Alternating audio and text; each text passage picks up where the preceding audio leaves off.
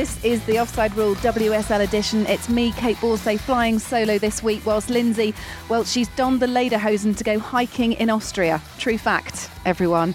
But I'm not alone. Two fantastic studio guests here to talk through the week that saw Arsenal and Man City maintain their 100% start to the season, and history in East London as West Ham took on Spurs at the London Stadium.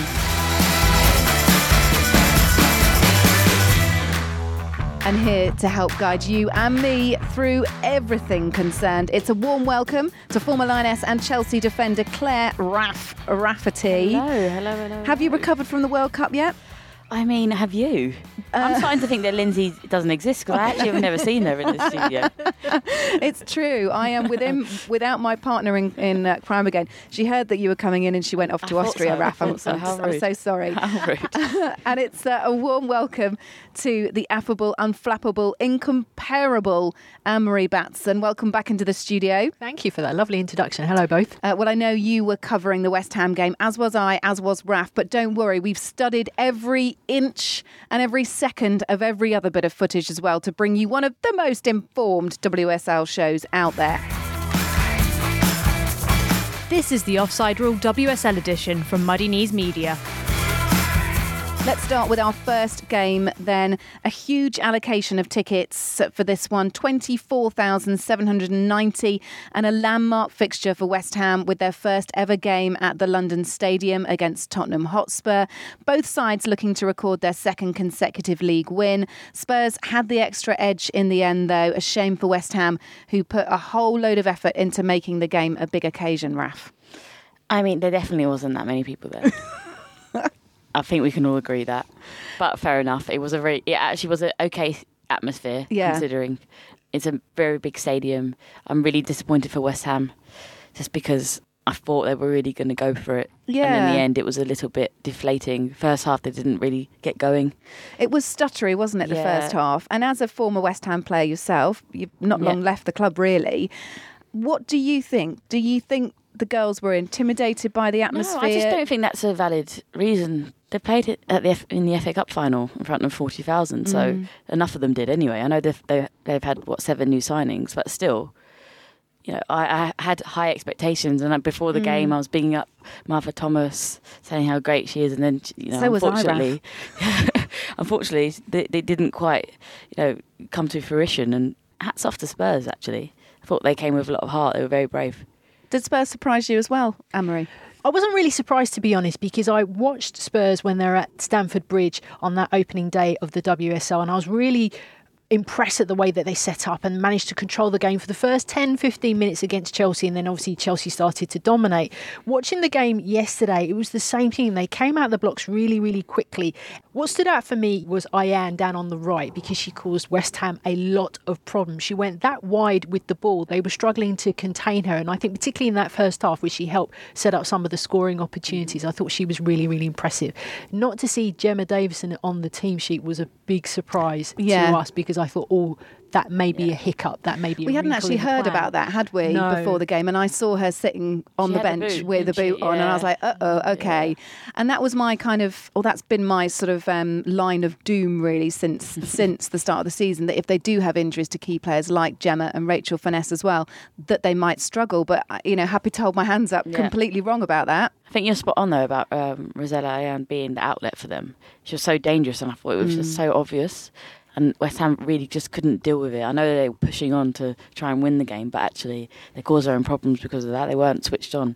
And she wasn't just, playing wide right or wide left. She was rotating time and time again. She was. And she linked up really well with Rihanna Dean, who scored the first goal for Spurs. Hannah Godfrey at the back as well, I thought was really, really strong for Spurs as well. So they did it at both ends. Lucy Quinn, she scored Spurs' second, Raf, on her birthday. I didn't know that. I didn't know it was her birthday. 26 through years gritted old. teeth, happy birthday. But that was, I'm obviously going to look at it from a West Ham perspective, but there was bad defending. They couldn't clear the ball properly. It bounced around in the box, and it was quite fortuitous how it fell to Lucy Quinn, but that absolutely killed the game. Well, let's hear from both sides post-match. Firstly, West Ham and their captain, Gilly Flaherty, who was understandably upset with the way that this one went. Disappointed, frustrated. deflated. It's really hard because I said at the start that you don't want to come here to a stadium like this and remember it as the time you got beat to Spurs, and that's happened. It's hard to put into words how gutted you are, because I think when we played them at Rush Green, apart from a spell of 10 minutes or so when they come back, we were the better team, and I believe that this team is the best West Ham team I've played in, but there's no way we should be performing like that and having that result. What do you think happened? Do you think the team felt a bit intimidated by the atmosphere? Was there any of that? Yeah, I don't know if it's intimidated, but maybe the occasion. Spurs were on the front foot from the first go and sort of wanted the fight, and we didn't match it. And it's, you know what, you can have all the chances in the world, which if we had them chances and we put it in the net, you could be 3-4-1 up. And then again, they get the second, which then kills us because we're still pushing towards the end to get a goal. But you know what, it could be a blessing in disguise for us. It happened last year when we lost 7-1 to City. Everything seems all rosy. We put in a really good performance against Chelsea last week, but what's the point if you're not picking up the points? So some straight talking from Jill Flaherty, as always. Matt Beard told me after the game something a little bit different to what Gilly had said, actually, that he felt that they might perhaps be a little bit overawed by the occasion. Marie, what do you think in terms of West Ham and why they weren't clicking yesterday? Because they had a really good period, didn't they, where we all thought that they were going to level, and then it just went against them, and Spurs, through Lucy Quinn, scored another. What can we pinpoint about West Ham's performance here? The second half, for me, I think the momentum changed because you could feel that there was another goal coming, the most likely from Spurs obviously scoring, but you were hopeful given the chances that West Ham had, particularly in the first half. You think, OK, numbers game, somebody's going to convert and West Ham will get that goal. And you could hear the crowd. They didn't really warm up in the first half. If I'd be really honest, they were very, very quiet. I think that second half, the crowd helped to galvanise West Ham, try and encourage them to get that goal. And I think definitely once that second one went in, it was game over, really. It killed the game for them, really, and their heads dropped a little bit. I spoke to Matt Beard after the game, and he said exactly what he said to you, Kate, that he felt that felt overawed by the occasion. They just couldn't get out of first gear at all. And I agree with Raf. I don't think they can use that as an excuse. I'm sorry, Irons, but I think the fact that they've played at Wembley, as Raf has pointed out and rightly pointed out, it should have been just a game for them. And when we spoke to Gilly before the game, she was like, it's not about the stadium, it's getting the 3 points. That's all we are thinking about, is getting the 3 points. I thought, that's great, that's confident, there's a bit of swagger. Yeah. We're in for a top game here. If I was not being impartial, I would say I felt gutted for them because, of course, there's been a huge amount of money gone into holding this game at this incredible stadium. And it was a great event, and they had a kids zone on. They did loads of marketing for it. They had a mixture of tickets that were £2 each, and then also some given away to the local community as well. So they sort of did a half and half. If you look at how Chelsea and Stamford Bridge approached their game with free tickets, and how Manchester City approached their game with United and charged for tickets. So it was a half-half move, I guess, from them. So I was upset for them. And of course, it would have been lovely, wouldn't it, for them to play their first game in that stadium and win. I felt even sort of more sorry for them, I guess, because of the nature in which they lost the game, because it just felt like it wasn't clicking for them. Let's hear from Spurs manager Karen Hills, full of praise for her squad after the game. This is all what it's about. It's about getting points on the board and putting performances in. I think the girls were absolutely outstanding, deserve those 3 points, and also it helps us to sustain what we're actually trying to achieve, and it is all part of the journey and part of the learning that we've come on. And you've got to remember, we've only been together a very, very short time, but I thought today we looked so together, so focused, and like I said, thoroughly deserve that 3 point. Raf, West Ham desperately trying to win 2 league games back to back. We know that was a struggle last season as well, and the last thing the team need, of course, is to go back into that horrible period last season where... I think for West Ham, they always up their game against the better teams and probably don't do quite as well against the lesser teams, so to speak. And I think the game yesterday is one that they should have won. So they'll be looking back and feeling like that's 3 massive points lost. They actually chose that fixture because it was a more winnable fixture. Really?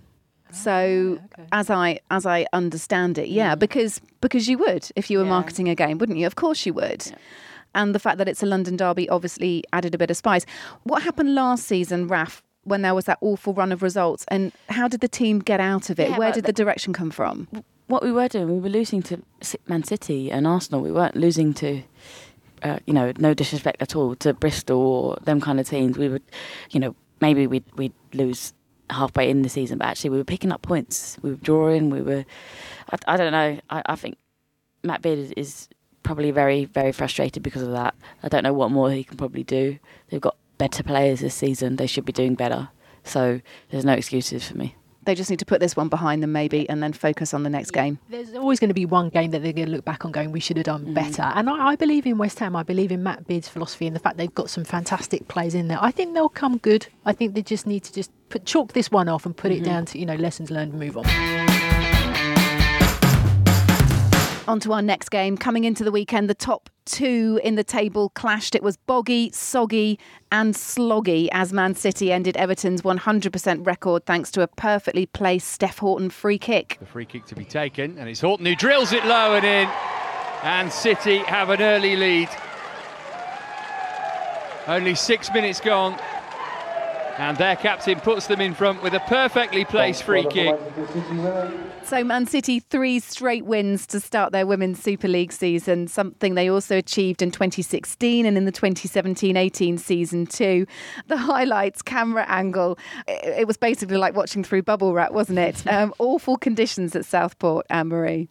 Absolutely horrendous conditions. I mean, I'm not a referee, so I'm not going to try and second guess, but wherever that pitch inspection was before, I don't know how it managed to pass it, because you could see within the game as the players are kicking the ball around. There's holding up, wasn't it? Yeah, exactly. Puddles, like splashes and everything. But, they got through it. Everton, sadly didn't manage to get it done. But they had opportunities. They had a lot of chances. And looking at the stats, it was fairly even in terms of shots at the goal and shots on target.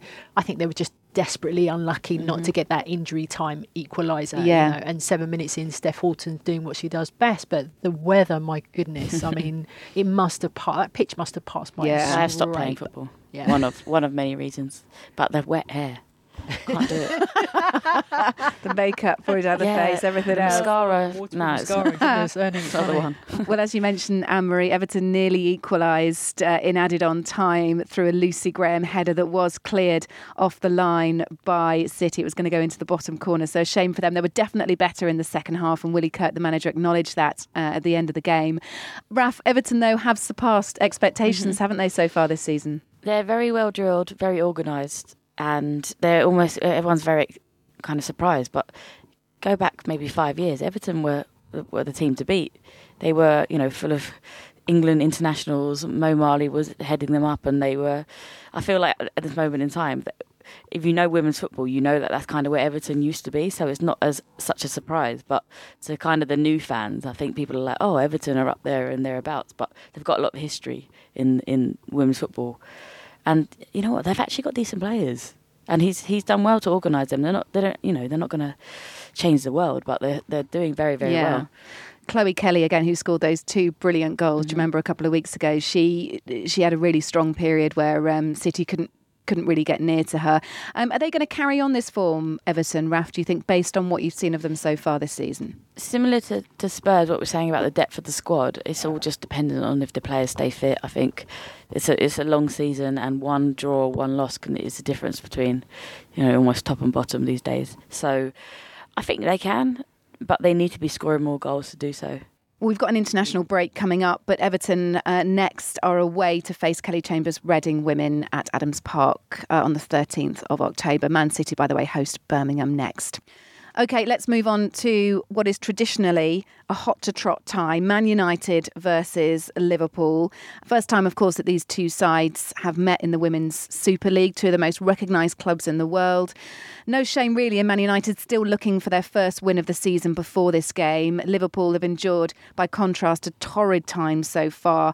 That poor form continued in this game. They lost 2-0 away from home. Man United's goals coming from Lauren James. Babangida, what a good winger does, helping back defensively. She's given it away in a terrible area though. Sigsworth inside for James. Lauren James!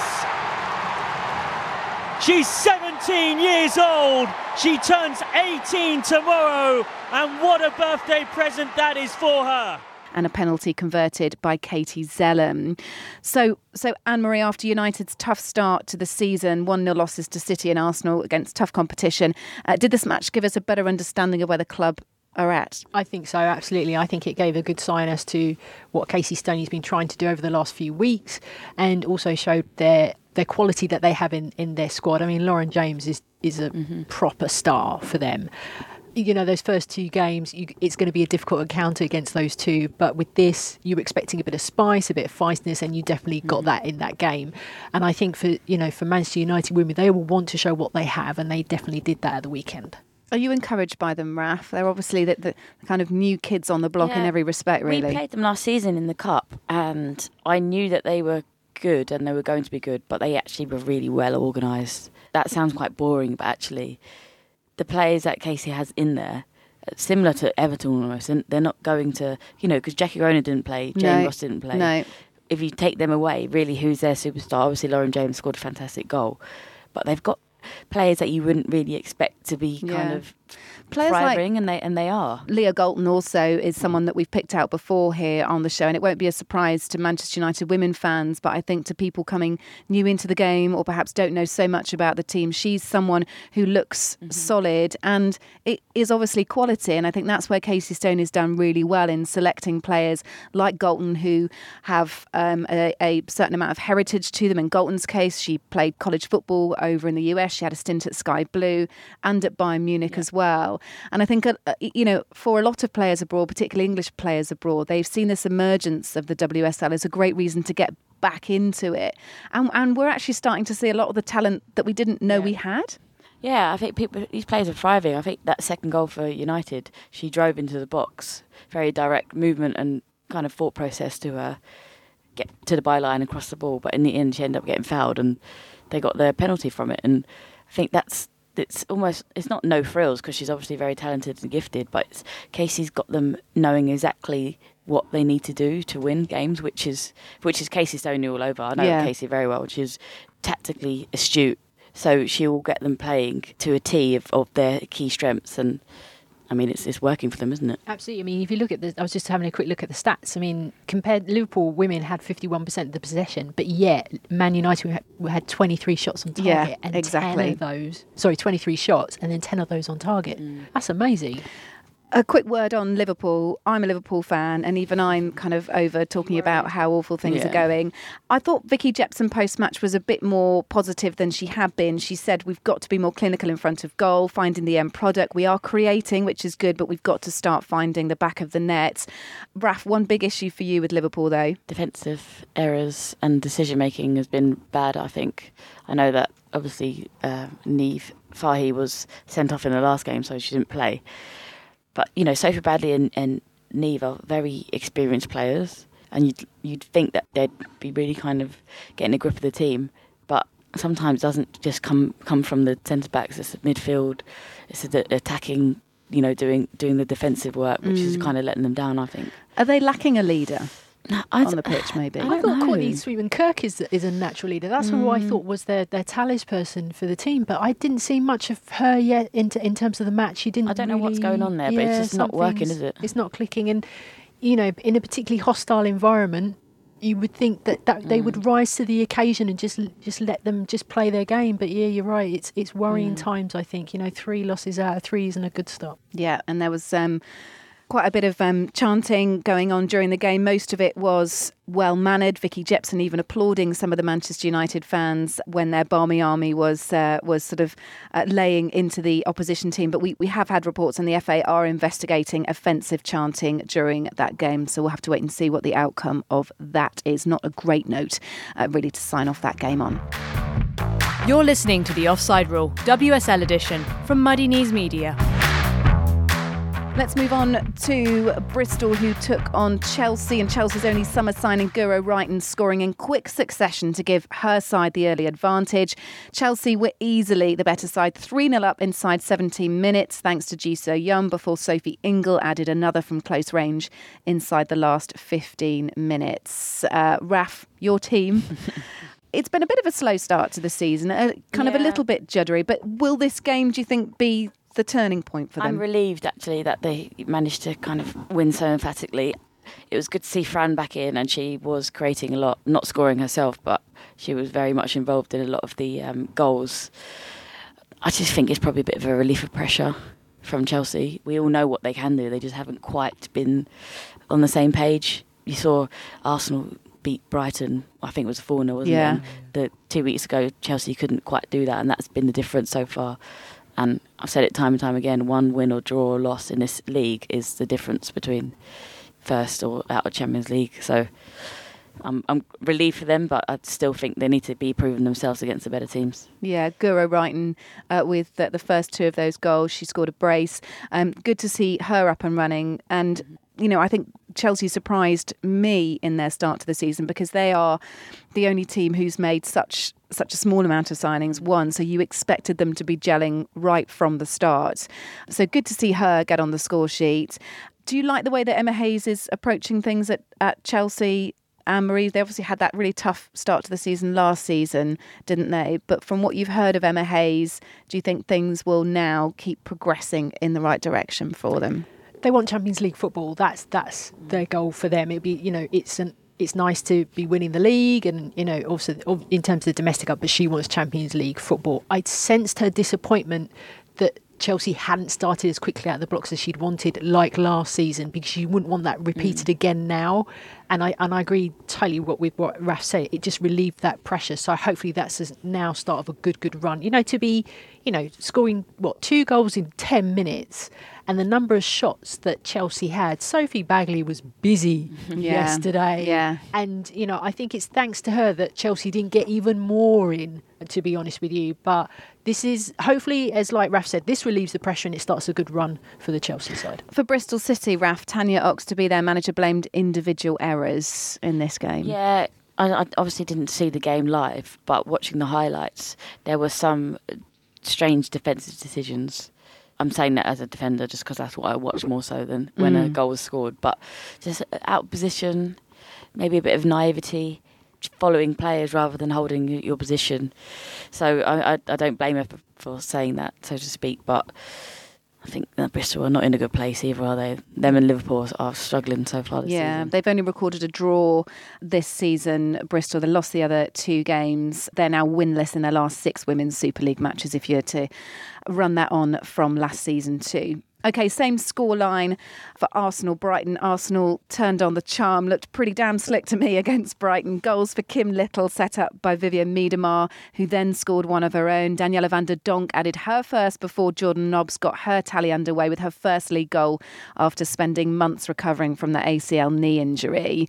3 wins from 3 then for reigning champs Arsenal and Marie. They sit top of the table. Some decent play from them on the ball. I'm going to put my fan hat on for a second and say that was absolute perfection from Arsenal. If that was to show what Arsenal's all about, that was the game. And, you know, hats off to Brighton. I know they would have tried to put in a good shift, but this is Arsenal that we're talking about. If I put my journalist hat on, again, it's a very good, strong, stable start from Montemuro's team. And Jordan Nobbs sits in the heart of that. I think they've desperately missed her in terms of creativity. But again, you know, injuries, fingers crossed that they can keep injury free. And I always go back to the fact that, you know, Arsenal did win the league despite the losses of, you know, Jordan Nobbs and Kim Little due to injury. If they can keep those 2 injury free, fingers crossed, touch wood and all that kind of thing, I think Arsenal got a good chance of, you know, defending their title this season. What gave Arsenal the difference last season? Because they did have injury problems. They were without a full squad, I think, at one point, weren't they? They were sort of really, really in a bit of trouble. But what was key for them last season, do you think, Rafa, if you had to try and put your finger on it? I can only just think about when we played against them, and it's just their movement. Incredible. The interchanging positions, Van der Donk, Miedemar, Beth Mead, like really, really hard players to play against because they're intelligent. And they were full of confidence. And I think, you know, when you win back-to-back games like they have done for a long time now, it pains me to say it because I just don't like to see Arsenal do well, but they are a very good team. You're meant to have your journalist hat on us too. No, I don't. I'm not a journalist. No. Leah Williamson, I saw that she'd been moved up into midfield. An interesting move from Jo Montemurro there. It is. She actually started out as a midfielder and then moved into defence and has been moved back into the midfield again. I'd love to ask her, what is her preference though? Or does she like being that versatile player? Does she like being a Rachel Daly and being able to, you know, be moved around? Personally, I prefer her in defence. I think that's her strongest suit. She'd probably disagree with me, but I think it was interesting to see that Joe is able to do that, and he has the players to rotate around within his squad. And I think it depends how they want to play, because if they want to play out from the back, of course, you'd put Leah there. But if that's not the right approach, or this is a particular game plan from Joe, perhaps that's why he's then moving Leah forward, because her way of kick-starting attacks is strong and shielding the back line, using her defensive skills by sitting in front of the back line. Interesting thought for England, though, maybe, is that she seems to be struggling to be selected by Phil Neville, which is... it's a really odd one for me. It's a no-brainer. Yeah. I think she's done so well for Arsenal, and she I know she's not the captain, but she's a leader, so to speak. She's been there a long time. Yeah. She's also an investment for the future as well. She's been there a long time. What's keeping her out of the England side? Because we're, of course, going to see them in action. We saw some defensive errors in that World Cup that we've all commented on. And for me, it would have been a perfect opportunity to start this kind of new campaign, to put her in, and he hasn't. So, he probably sees something that maybe we don't. Maybe he's waiting for her to develop a little bit more. Who knows? Yeah, Brighton have recorded a couple of draws so far this season. Not done badly at all, really. Better than we... I think they were just outclassed by Arsenal in this one, and Hope Powell pretty much said the same thing after the game. Thanks to Arsenal Women's Twitter account, by the way, for this beaut. Nobbs' volley, so the fourth goal for Arsenal, ended a 15-strike run of goals scored with alternating feet. Wow. So it'd literally gone right, left, right, left, right, left. Nobbs responded to that tweet and said that she didn't get the memo. Sorry about the alternating feet. Taking note of that. Someone who's clearly dedicated and got a lot more time than Ancelot. Well, a typical performance from the champions, but it's the Champions League draw that we're interested in with Arsenal and, of course, with Manchester City as well. Producer Abby has all the details on this one. Well, the Champions League draw has happened for the round of 16, and here's a breakdown on how the draw worked. We had 8 seeded teams where we found the likes of Man City, Lyon, Wolfsburg, Paris Saint-Germain, Barcelona, Bayern Munich and others, and 8 unseeded teams where we found Arsenal, Atleti and Glasgow City. The way it worked was a seeded team would face an unseeded team. Now, making her star turn, picking balls out of a bowl, was Karen Carney, and this is how the 8 matches have turned out. Glasgow City face Brøndby, Barcelona take on Minsk. We've got Beek from Kazakhstan, they face Bayern Munich. Lyon, the champions, the holders, they're taking on Fortuna Hjørring. PSG take on Breidablik from Iceland. Wolfsburg from FC20. Slavia Prague take on Arsenal, and the headline tie, Manchester City versus Atletico Madrid. The fixtures will be played on the 16th to 17th October and the second leg, the 30th to the 31st of October. And to go through it all, I am joined by Stilberto, aka Tim Stillman.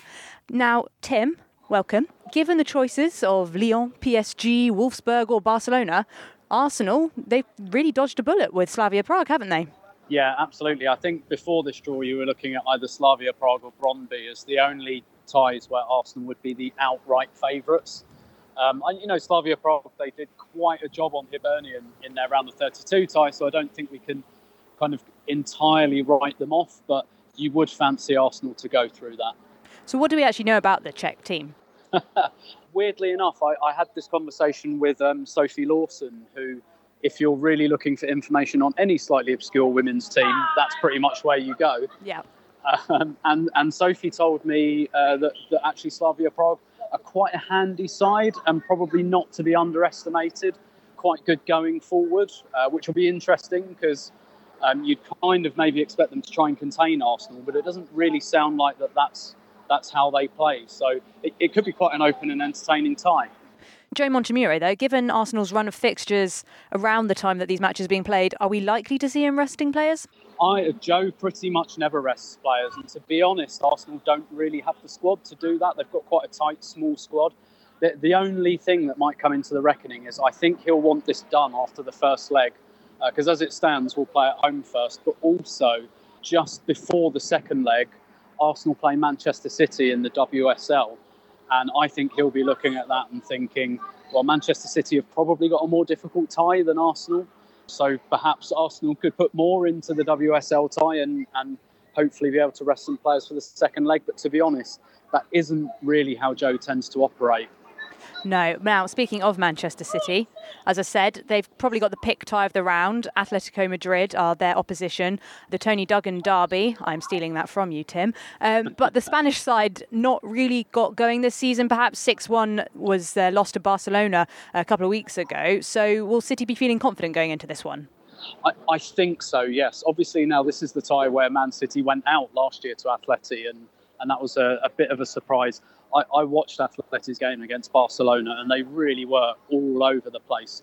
I mean, Barca's front three, to be fair, I mean, that day, Oshuala, Caroline Graham-Hansen and Jenny Hermoso kind of made light work of them, and for some reason, Atleti weren't playing Sari van Veenendaal in goal that day. I think they were taught a lesson for doing that. However, this is quite a new Atleti team. And Man City, I think, they've had a little bit of upheaval, but I think they're in a more settled place than Atleti are. I'd fancy them to take this, and I fancy that they'll want to prove a point, because they would have been hugely disappointed last year with going out to them. And finally, Tim, looking at the 8 fixtures we've got, are we likely to see any upsets, do you think? I don't think there'll be any upsets. However, I think Man City Atleti is a really interesting tie. I think the most interesting, possibly the closest tie, is Brøndby versus Glasgow City. I think that's a really, really interesting one. And that's probably the one that's the most difficult to call. And, if Arsenal kind of perhaps got a bit of a plum draw of the seeded sides, then Glasgow City got the other one. And obviously they've got lots of experience in this competition as well. And I think if you were looking for kind of a close nip and tuck game where it's difficult to pick a winner, I think that's the one. Tim, thank you very much. Pleasure. So there we have it. Arsenal taking on Slavia Prague, Manchester City face Atletico Madrid, and to complete the home nation interest, Glasgow taking on Brøndby. That is your Champions League roundup.